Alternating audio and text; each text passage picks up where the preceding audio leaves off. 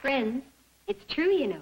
Personal, local, global wellness. You may now begin the course. The emotional response to love It's awfully important. is usually the result of Pretty crummy family. a show of affection. Redefining what health means for you.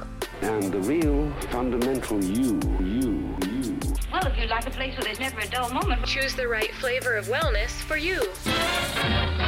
Syndicy Wellness hosts the personal, local, global wellness show.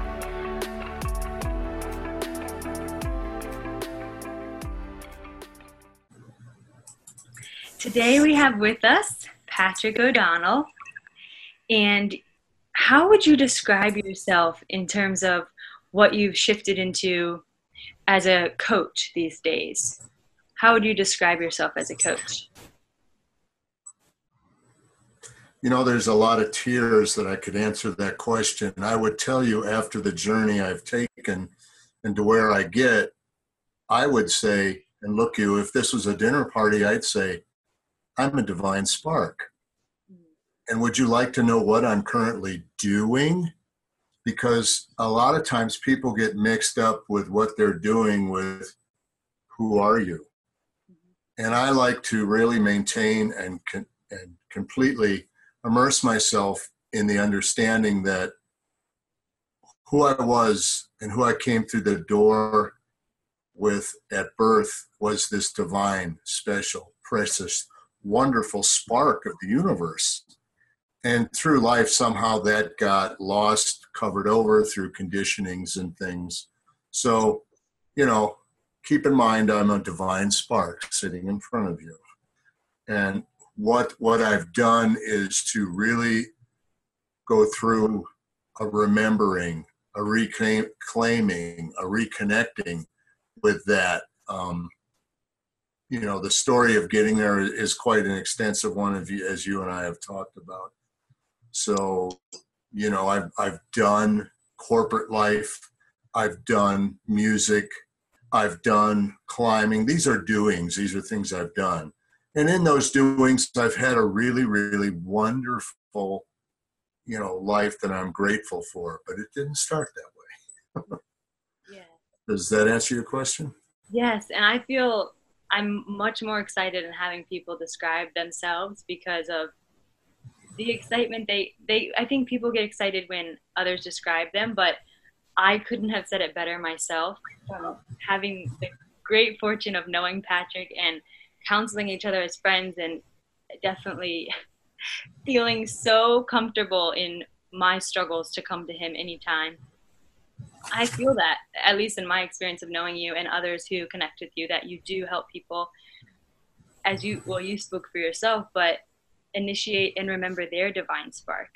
I want to ask you a bit about, because I know you a little bit, and I'm curious on what, as a general topic and whatever comes to mind, how have your experiences been with the word religion?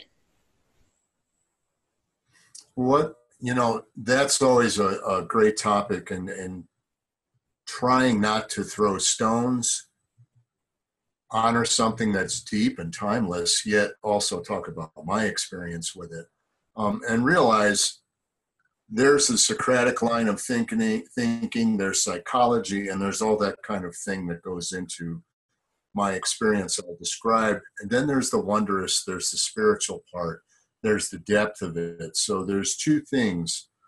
When I tell you my experience with religion, I was born Irish Catholic in Chicago. You know, my ship sailed into the bay the year of our Lord, 1956, on Halloween. And there was two of us. I had an identical twin brother born with me. And, you know, we were raised in that way of Catholicism, of going to catechism, of, you know, just totally immersed in Catholic school. I was an altar boy. Initially, I was super mystified because the Mass was in Latin back then. And they'd swing incense, and it was candlelit, and it was really mystical. And then I met a lovely pastor of our community, and through various things of me just being a little boy acting out, playing in church. 7-year-olds don't sit still anyway. Well, through that, I was taken to the rectory, if you will, and I was told I was a dirty, rotten little boy that no God could love. And then this man set to cleanse me by sexually abusing me. And I'm going to make the story short, and I'll also preference this with I did over 20 years of work on this. So talking about it, this is not something that's me. It's something that happened. Just so people don't go to some bad place about it. It's just something that happened. And when it became apparent he was doing something, I went to the door and I knocked. And they had obviously contacted him, and he said, "Go away, our lessons are done, close the door." I said something that tainted my entire life. I said, "But you never forgave me." That set me on a path of being never good enough, of always being dirty, and that I needed to be forgiven for something, because just who I was not enough, and I needed to be forgiven. And that stayed with me, oh my God, through 30 years of my life. You know, and it showed up in different ways. It showed up in, you know, I could not have relationships with people. Intimacy was too terrifying for me. Intravenous drugs, alcohol, really, really dark side of life that I kept trying to relive over and over, expecting a different outcome. And it never was a different outcome. So religion, I think there is absolute mysticism, and you and I have talked about the Jewish faith. I was always mystified. My friends were all Jewish, and I was, wow. I was always super mystified by that, because I knew my own religion. I didn't want to go back and touch that one. There was too much wounding there. So nowadays, I know Catholic priests. I have friends that are priests. It's not an indictment on the Catholic religion. It was an indictment on a man. So religion is religion, and there's people in it. There could be wondrous special ones. There could be ones dragging around a pretty dark past. Yeah, that helps. The in-depth work that you've done on yourself and being able to pinpoint the thoughts that are coming to me is, a lot of people, when they have a traumatic experience, especially when we're young and we don't have the tools, intellect, or perspective to digest what's just happened, sometimes shunned away and sometimes is just completely almost forgotten. One of my friends, I was just talking to her, kidnapped as a child, but she's been having dreams for 20 years of being kidnapped, and she didn't remember it, but she asked her mom when she was, maybe probably 20, like, "Was I kidnapped?" And she was like, "Yes." And we think it had to do with sexual trafficking, and this was in a different country. But how on earth, if people, and I'm going to get gender specific and start to say young men, have traumatic experiences, do they even start to go into that? First of all, it's like a tunnel, then it's a fog, then there's all these emotions, and then be able to come out so eloquently, as you said, you've worked on it for 20 years, with the words I didn't quite just jot down, but struggles with intimacy and connecting physically with people. And then you started to watch how that was unraveling in your life. How would you tell someone, if they feel there's a ghost lurking in their closet, how to even start to get, close, to just even look at it, or start to, make a little bit of contact to then dissect and open up and befriend the hauntings inside you? How would you give them any kind of guidance to start that journey if it feels so hidden and so pushed far away, even though it's still inside them, probably manifesting in all different aspects of their lives? Well, there's a couple of tools that were taught to me by wonderful teachers. And one thing I was always told, I couldn't do it alone. And to try to go down that path alone without some trusted confidant or therapist or coach it just extends it. You might get there. Hey, there's miracles. There's people that just, but to me, to begin to start writing, to journal before you go to bed or journal, I journal in the morning when the sun's coming up because I'm just clearer then. That's my choice. But the journaling and the writing about what you're experiencing and feeling, and try to get a meditation practice, some kind of practice where you can drop into yourself and use diaphragmatic breathing, which is breathe into your belly and then breathe out through your mouth and make it just like a circle, like a balloon and out. And you and I are familiar with all the breathing techniques.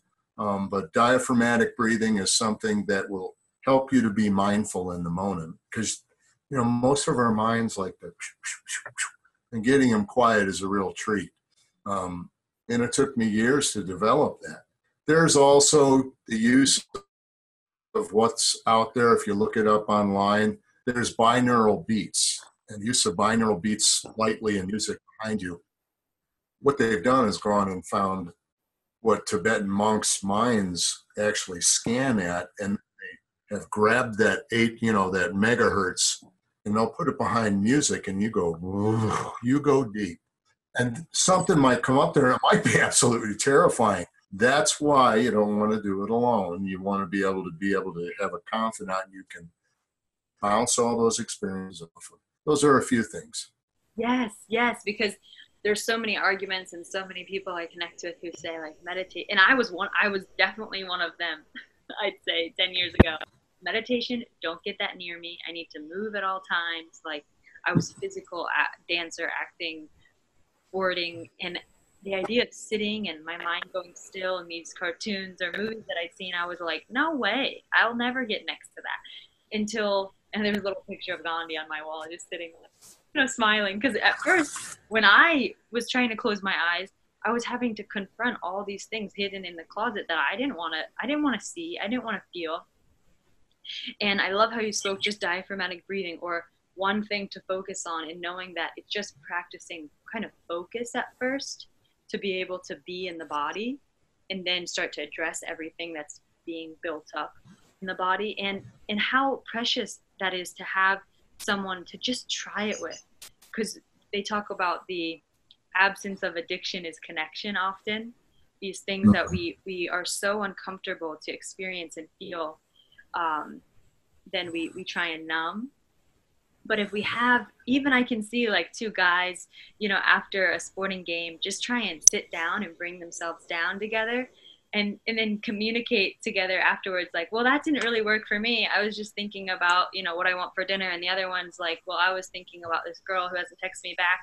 But that connection of when we do try something new, especially the misconceptions about meditation, doing it together, I think that is key. And now from just chatting with you, I'm like, wow, anytime I suggest people try and meditate, and that's why people like the app so much, Insight Timer, 10% Happier, because they are with someone, and we are such social animals. If anything's coming to you, please. No, I agree with everything you're saying. We all, my brother, my twin brother, he may not have had the same experience, but our family life was one where we weren't touched. We were not told we were loved. Hell, they didn't even teach us to brush our teeth. We had to figure all that out. And my twin brother, he's on his own path, and he wouldn't tell you it's spiritual. I think they're all spiritual, but he said we're like wolf cubs. We're licked off out of the womb and whipped out in the snow. I went, whoa, very descriptive. And, that's his thing. But to develop ways that you can live life without dying from lack of touch as a baby, he became really focused on what he wanted, and that turned out to be climbing. I mean, the guy was doing things when he was 17 years old that people had been aspiring to do all their lives. He was just driven. Me, I chose that banjo back there, and I talked through that banjo because I couldn't talk to you. I was too scared. You might not like me or love me. And those are the kind of things cartoons and dancing and being really active, that's how you dealt with it. Everybody has their own specific thing they do. Definitely.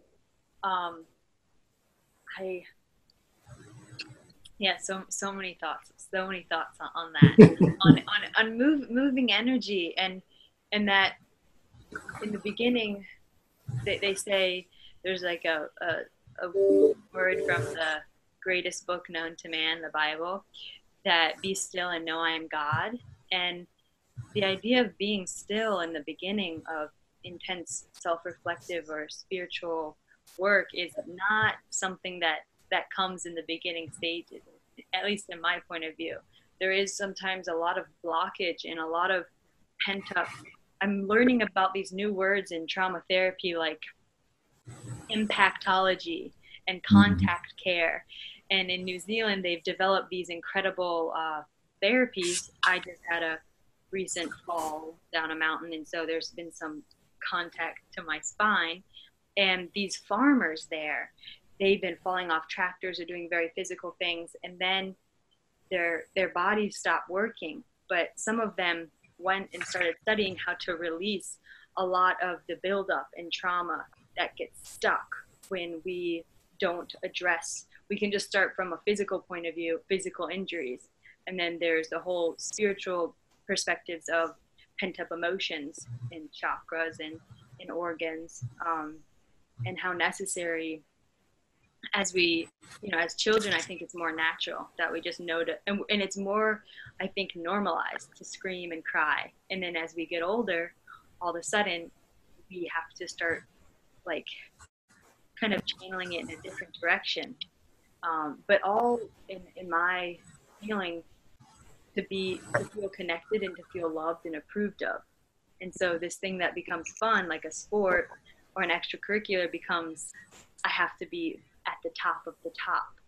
And correct. A beautiful quote of like, even nature doesn't bloom 24/7, but when you try and be at the top of the top of the top, sometimes that balance, which is the body's nature, is thrown out the window, and we're taking medicine in the locker room, such as steroids or, enhancing drugs, and things start to get out of control, and the body starts to exhibit that later on. I mean, even the NFL Brain Bank can show when people start to take things off the field and don't address them, what has happened later on, and how their brain has been affected, and what is happening domestically in the home life. The kind of the topic of releasing energy in a way not to feel and focus on some things that are bothering us.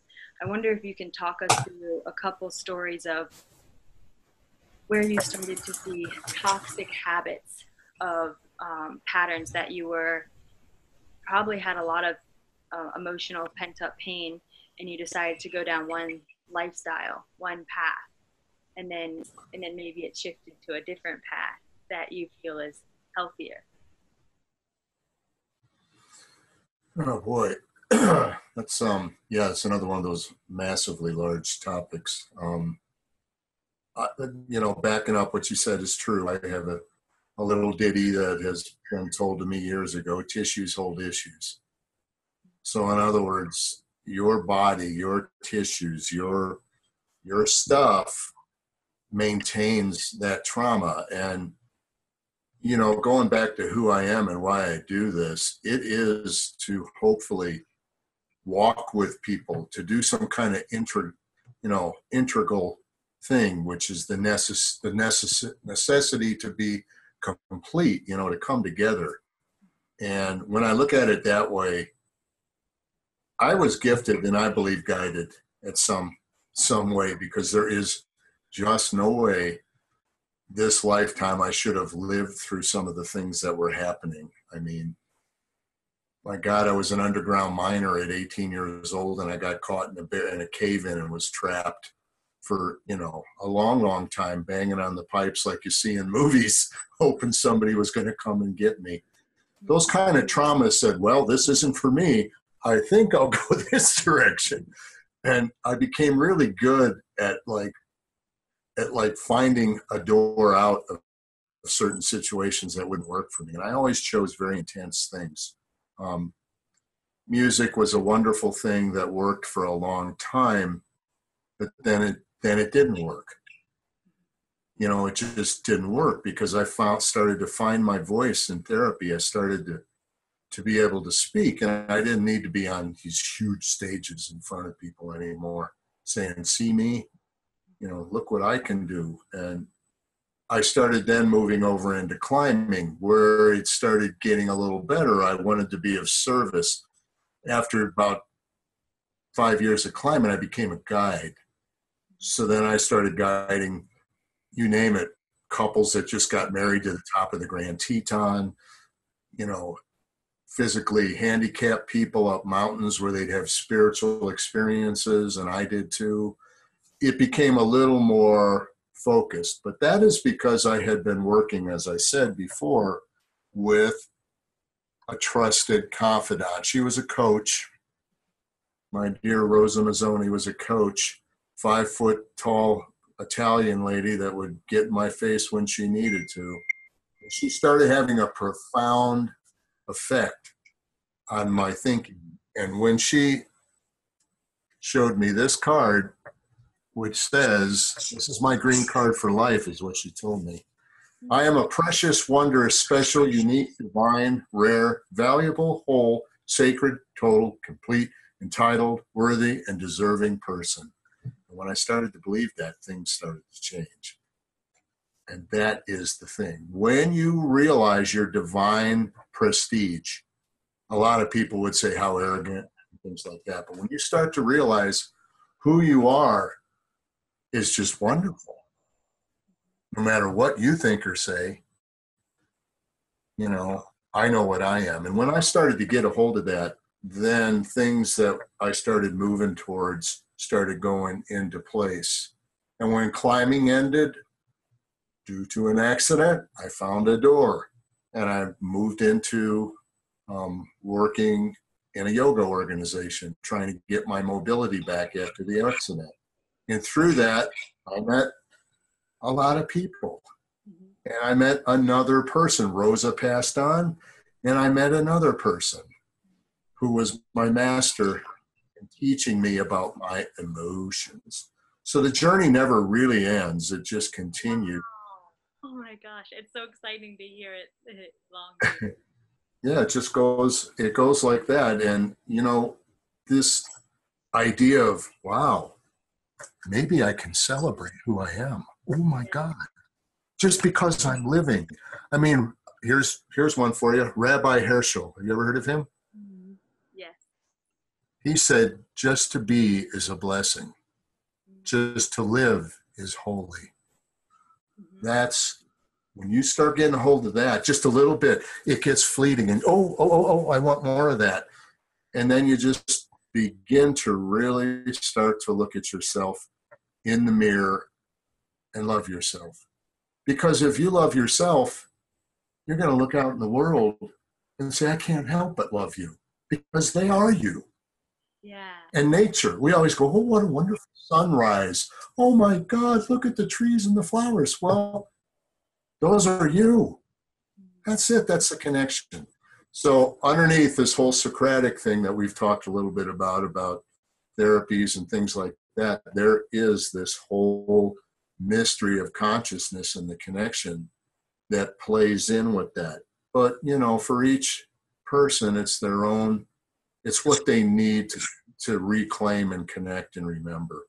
You know, you don't have to do the spiritual thing. One thing is I do believe this kind of reclaiming, the work that I've done, the work you're doing, no spiritual bypass can happen there. You can't go, I'm going to go do some yoga move for 15 hours until I throw up, and that's going to go away. No, you got to look it right in the eye.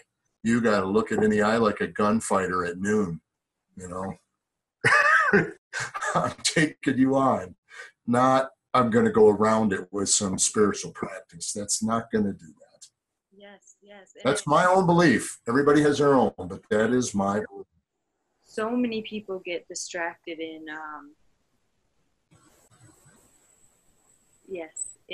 doing rather than kind of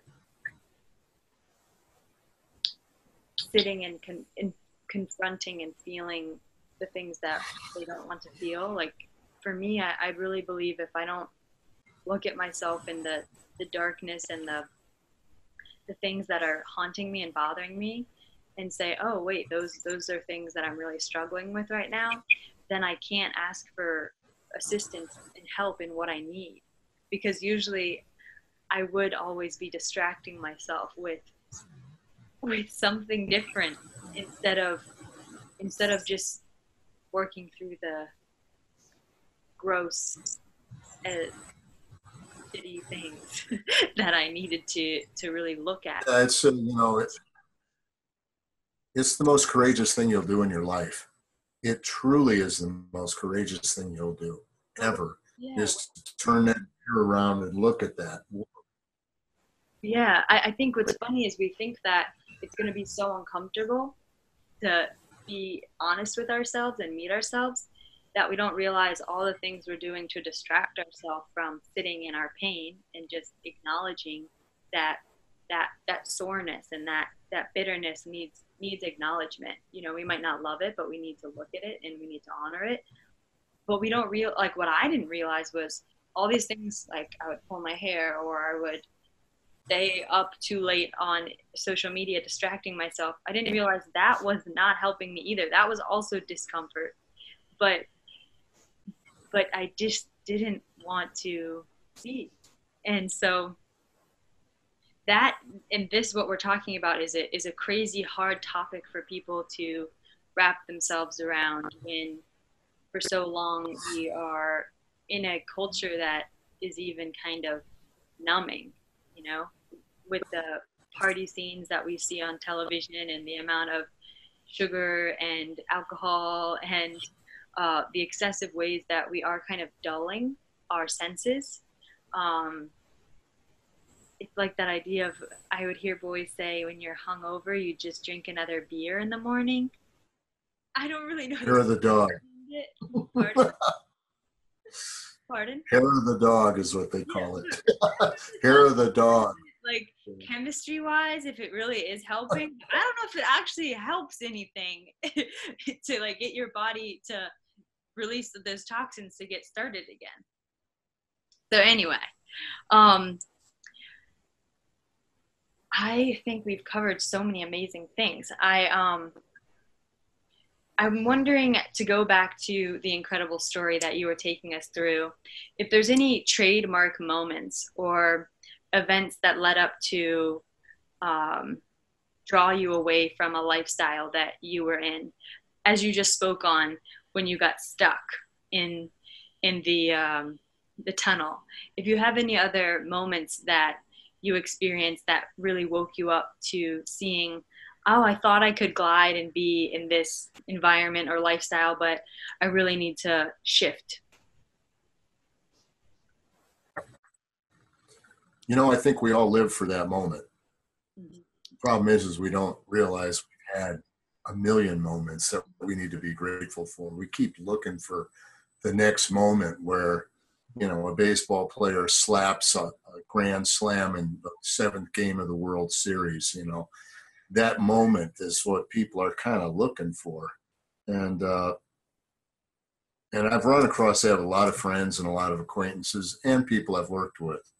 But for me, there's moments where something showed up and pulled me out. So I believe that was divine intervention.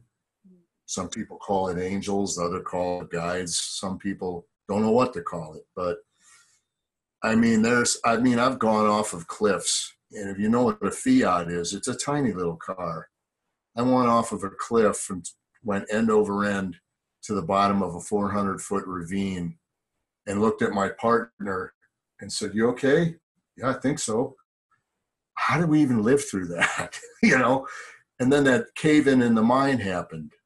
And really, I thought it was over because we're running out of air to breathe. And, you know, and then all of a sudden, in the last minute, somebody was poking a rod through and punching a hole. "You guys okay?" You know, I mean, there's all these moments where even relationships that weren't good for me. I got a job across the country and was pulled out. I mean, things like that would just simultaneously happen. And now that I look back, I know what those were. And so there's that whole thing about that. I can remember hanging, I don't know if you've ever been in Yosemite. There's a climb called El Capitan, and it's 3,000 vertical feet of rock. And we had run out of water the last day, and it was 100 degrees, so we were hammered. And Jumar, if you're not leading, you Jumar up a rope. I didn't have any strength. Sun was going down, and I hung on the ropes and just, I can't do this. And something appeared next to me and said, "You're not done yet. Get up the ropes." Yeah. And then my brother, the famous climber, came over the edge and threw another rope and said, "Get on the rope. We're not getting rescued now." Cigarette hanging out of his mouth, totally unaffected. Me, hammered. So that was a huge awakening that something else exists and something else wants me to pay attention.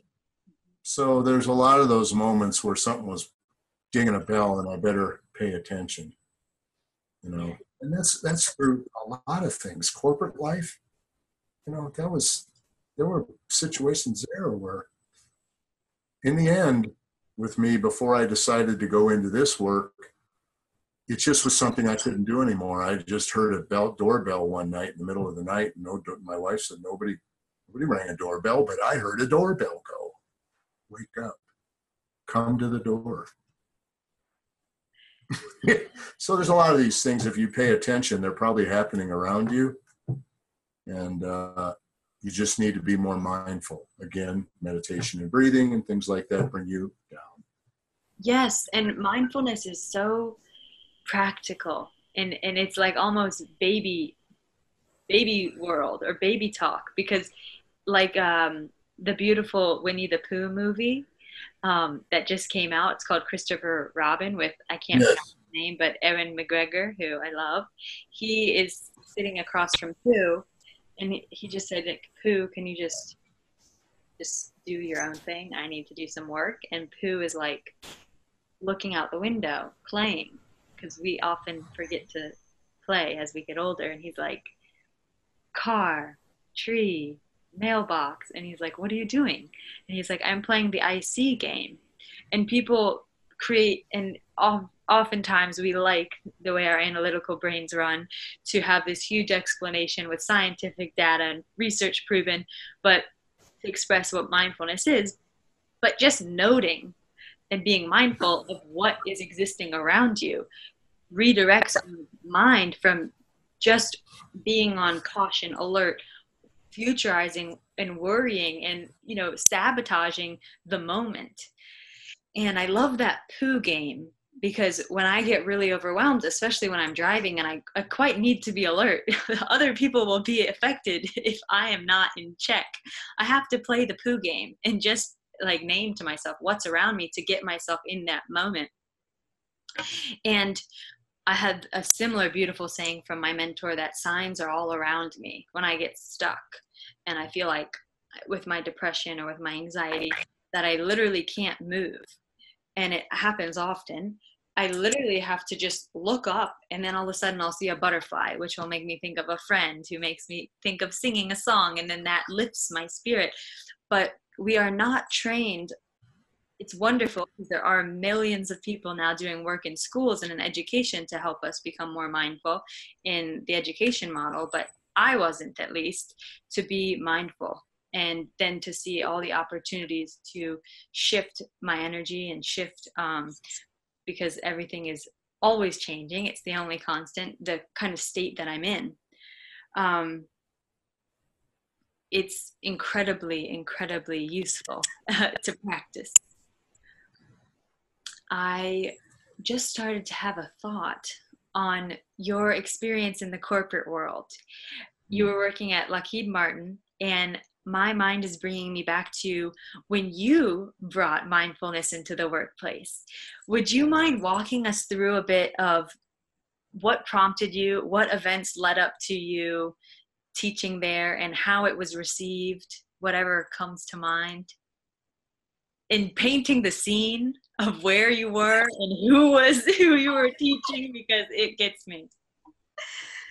Yeah, it was, again, it's that thing of wanting to share something with people that's going to help them. And how that meant when I got involved with working in the yoga movement, which, by the way, the body is a key element of remembering. So I don't want anybody to think that you can't do movement and you don't get anything from it. You do. So when this wrist had been knocked off my body and put back on, I had to gain mobility, and they said, do yoga. So I found a yoga movement that was a little more than just that. And when I started to do it and my life started to change, I started to relax and open up. I was working, and I was the senior manager of transportation in Sunnyvale, California at Lockheed. What that meant was 80 people, 4 managers. We were dropping satellites on C-5As and huge airplanes heading to launch sites. Big stress. I had over-the-road guys all over the country calling me at 4 a.m. I'm stuck at the scales in Louisiana, boss. You know, those kind of things was just 5 years of that. So then I started noticing with the safety guy that I had a lot of injuries in my staff, and I had a lot of missed time. And what I was watching, I started watching these guys getting up on the beds of the trucks, and they had no core strength left. And they were, you know, they were aging, middle-aged. I don't like to say old, you know, they were 50 in their 50s, and they just had a hard time, and they were falling down the ladders and doing stuff. And I got the idea, why don't I try to do yoga in the morning before the shift with these guys and get them, A, number one, to pay more attention to what they're doing, and B, impact their bodies and start to loosen them up. And I went to a room full of truck drivers and said, I want to do yoga with you guys in the morning. And they went, get out of here. We're not going there. I said, no, we're not. I'm the boss. But I said, why don't you give me 3 months? Give me 3 months in the morning, and every Monday we'll do meditation Mondays in the conference room, and we'll learn to breathe and relax. Okay, right? I'll tell you what, about a month in, nobody was missing those classes. And there was a very good YouTube video done about it, interviewing these guys. Then I went to, after I got those results, and I started watching a decline in injuries and lost time, I went to the company doctor, the corporate doctor, and said, here's what I want to do. I had a PowerPoint presentation and did the typical corporate thing. And I said, I just want to do this. And he goes, I don't have any problem. I don't have any funds, though. And I said, okay, well, I'll see if I can find the funding. And he said, go forth and prosper. And then I had a session with my mentor, and she was the director of finance and budgets at Lockheed. And she said, so what are you doing? And I said, well, this is kind of off script here. Here's what I'm doing in my job, but this is something I'm wanting to do. And she went, how much is that going to cost? I said, well, I gave her the dollar figure. This is what I need. And she goes, go see Jim after this meeting, Jim McCann, and he'll get you set up for your budget. Just boom. So when things are supposed to happen and you do them with good intention and you're on the trail and you're loving what you're doing and it's not work, things happen. And that was a big lesson out of that. And it was put in the wellness centers. And we had engineers and things that said, it changed my life. It changed my life. We get to start again every lunch and relax. I mean, statements that just blew me away. You know, it was emotional for me watching these very heady creatures, you know, design engineers at that, coming in and having these big experiences. And then I moved back to Denver, and I started it in Denver, and it's still going on the docks. I did a train the trainer instead of trying to hire somebody. I trained the trainers, and they're still doing it. I'm gone, it lives on. Exactly. I'll never forget. I don't know, maybe it was could be 2-3 years ago, and I don't know when the promo or commercial was shot, but something happened and I was home. So I was in the car with my mom and we're pulling into the garage and I'm on YouTube and I'm just crying, and we're getting home and she's just like in her zone, and she looks over and she's like, "What's wrong?" And I'm like, "I'm watching these guys in yellow vests and they're in a warehouse and they're doing yoga before they're about to move the equipment." I was like, "What's wrong with you?" And I'm like, "I don't understand. I don't know who this guy is, but I have to meet him." This is before I knew Patrick. And I'm like, "But I've never seen like construction workers, been standing up, shaking their bodies and stretching out." And I was just like, my mom was caught off guard, but I was like, "Do you have any idea?" And then, Patrick started to show me the research and the data of like the loss of work time and the decrease of people being injured. These are huge machines, and it was so exciting. And so many people, that's what this podcast is about, are doing incredible work to help people gain their health and shift their lifestyle to be towards health and wellness. And so that gets me every time I remember that story. And so I'm going to go back to some questions that I have for you. And if anything comes to mind, feel free to share. My feeling is talking about anyone you might feel comfortable with who has come to you as a client and started to have some profound changes in lifestyle and perspective. If any stories come to mind, if not, it's totally fine, or if you don't feel comfortable going there, of young or old people and their awareness of what kind of track they were in, and that it could shift. I recently had an experience of just sharing about my weight gain and weight loss and being a woman in this American culture, society, and just doing a live on social media about it taking me 3 years of a lot of weight gain and loss, and then looking down and being able to say, like, I love my belly, and just putting a post and getting hundreds of messages, and a wonderful girl who suffers from body dysmorphic disorder, which I'd done a big research paper about in my academic years, reached out to me, who hadn't left her house for 6 months. And that connection of just being myself and wanting to share my journey has brought the most incredible experiences and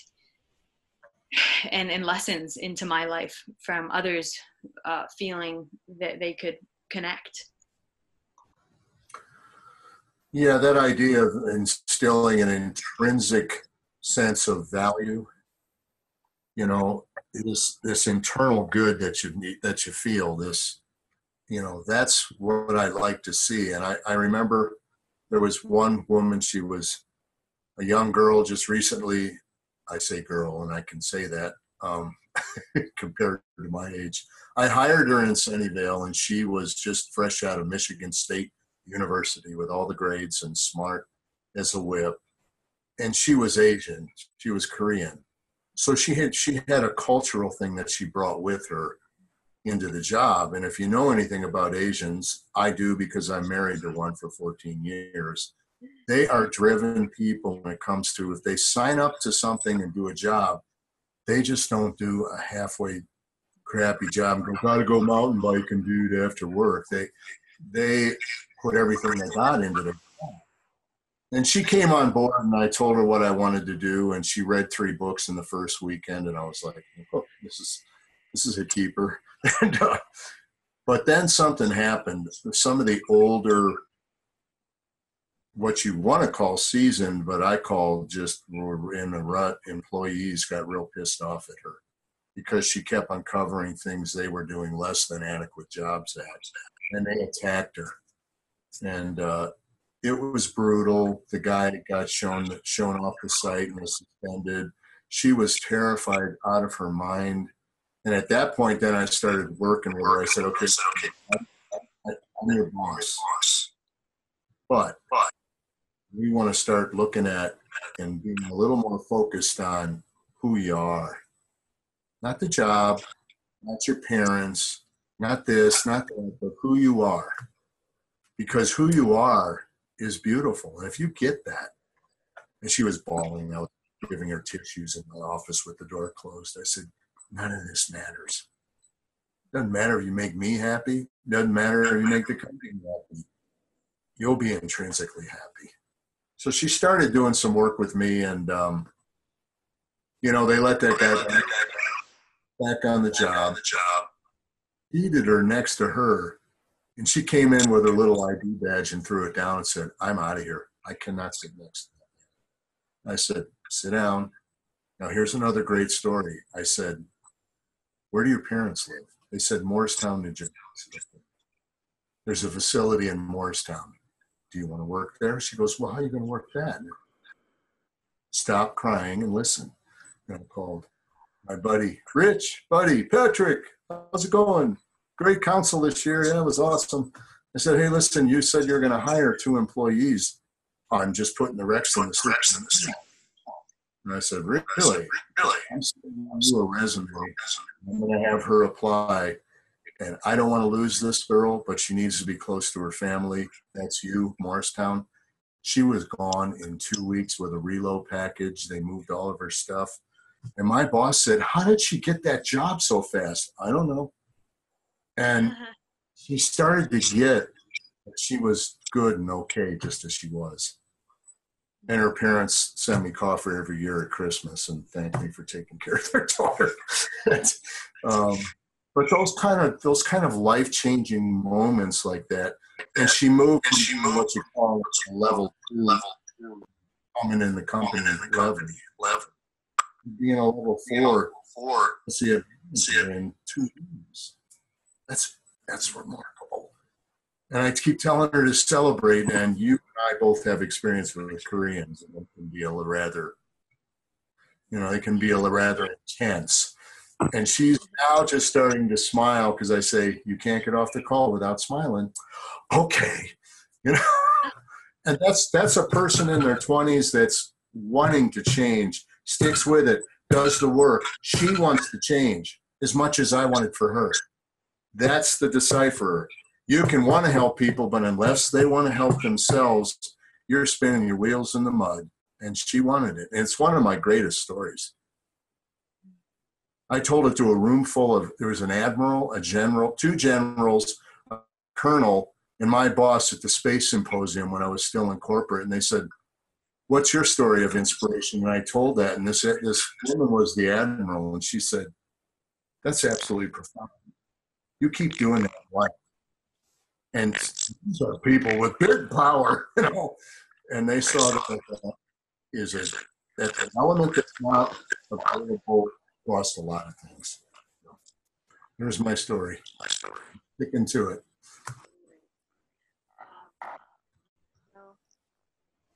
Close to our ending time.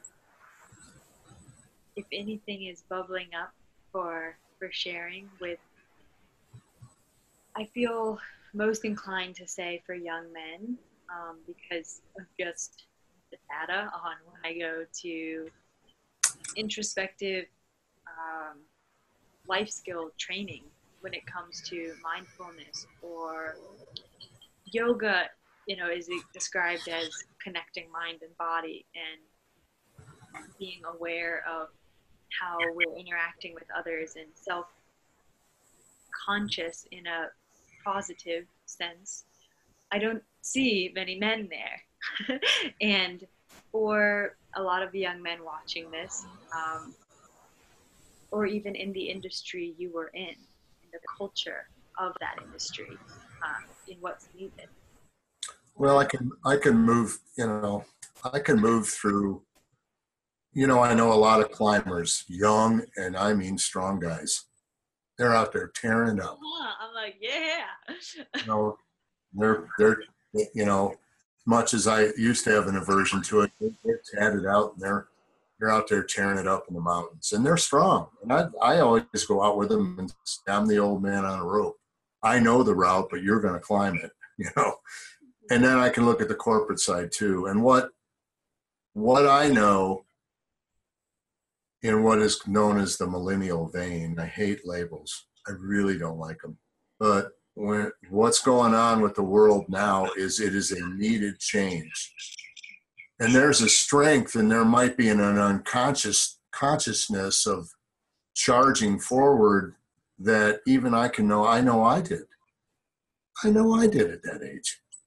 And what I can say is, though, when I teach a class known as What I Do Is Not Who I Am, it really, people listen. They can't help but listen because it talks about the encoding, the script, the encoding and programming that goes on as a young boy. To be this man, you've got to do these things. Sports is one, or be super smart, or daddy's going to be not happy with you. You start waking people up to that fact, they start awakening and remembering themselves. And I offer the help. And I got a lot of guys I still mentor that are in corporate, and they're in their 26 to 35 age range, and they love to talk. And they love to hear about this stuff.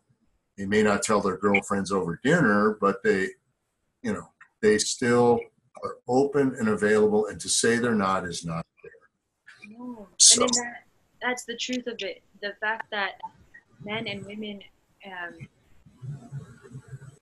I'll say, self-expressed in other ways, like non-gender is not something that I can speak to at this moment, but pay honor to if it is watching, that in the history or works that I've read, that men and women do process differently. We do. Yeah. That is okay. And like you said, not talking to your girlfriend over dinner about your awakenings or introspective work that you're doing is okay, but she will feel it and see it and respond and react at certain times and certain moments when you do that work.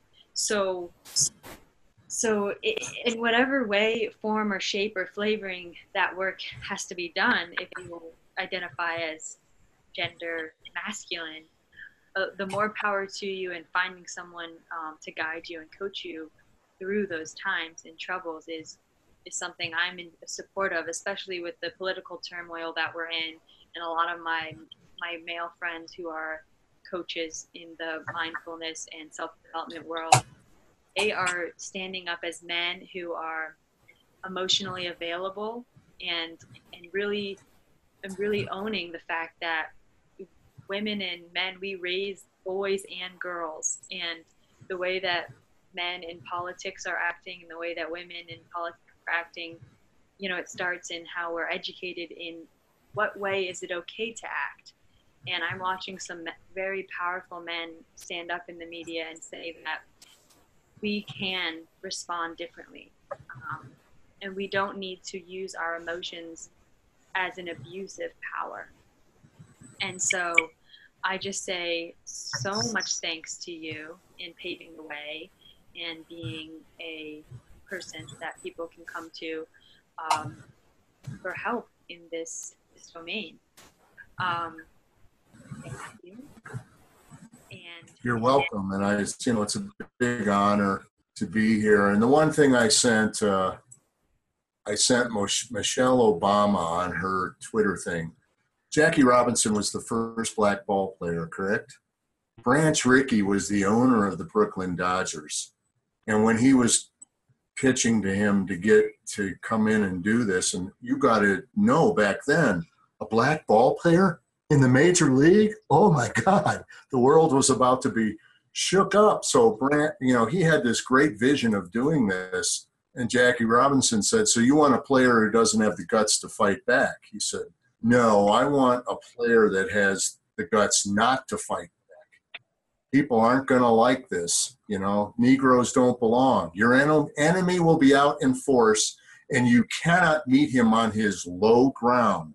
We win with hitting, fielding, running, only that. We win if the world is convinced of two things: that you are a fine gentleman, a great baseball player. You got to have the guts to turn the other cheek. I mean, that says it all right there. I hope she likes it. I hope she uses it. Reading it, right? I thought. Huh? Yeah. Yeah. I mean, and I've had a lot of people kind of make fun of me when I wouldn't want to get involved with political discussions.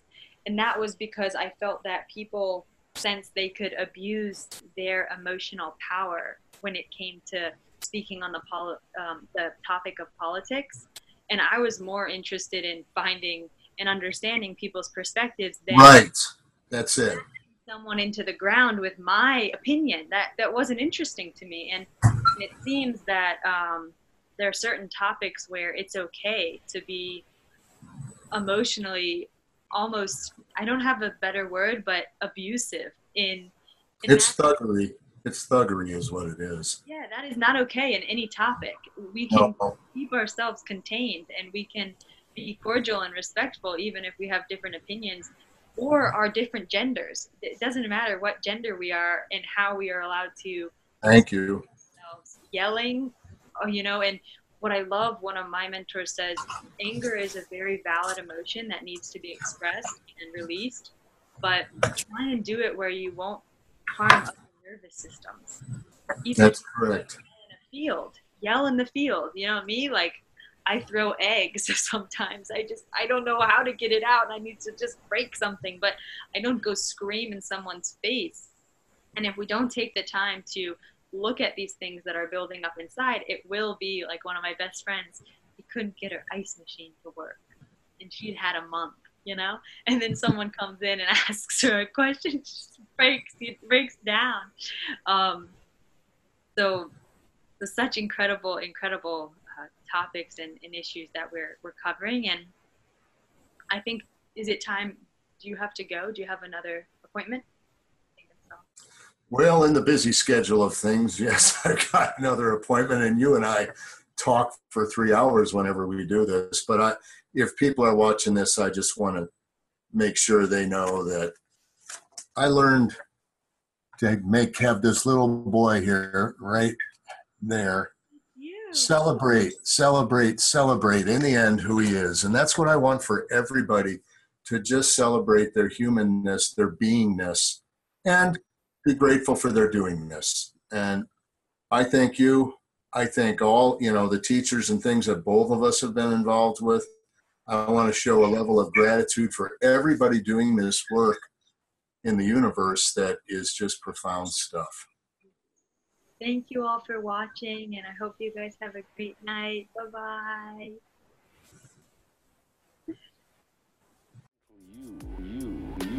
Well, if you like a place where there's never a dull moment, Choose the right flavor of wellness for you.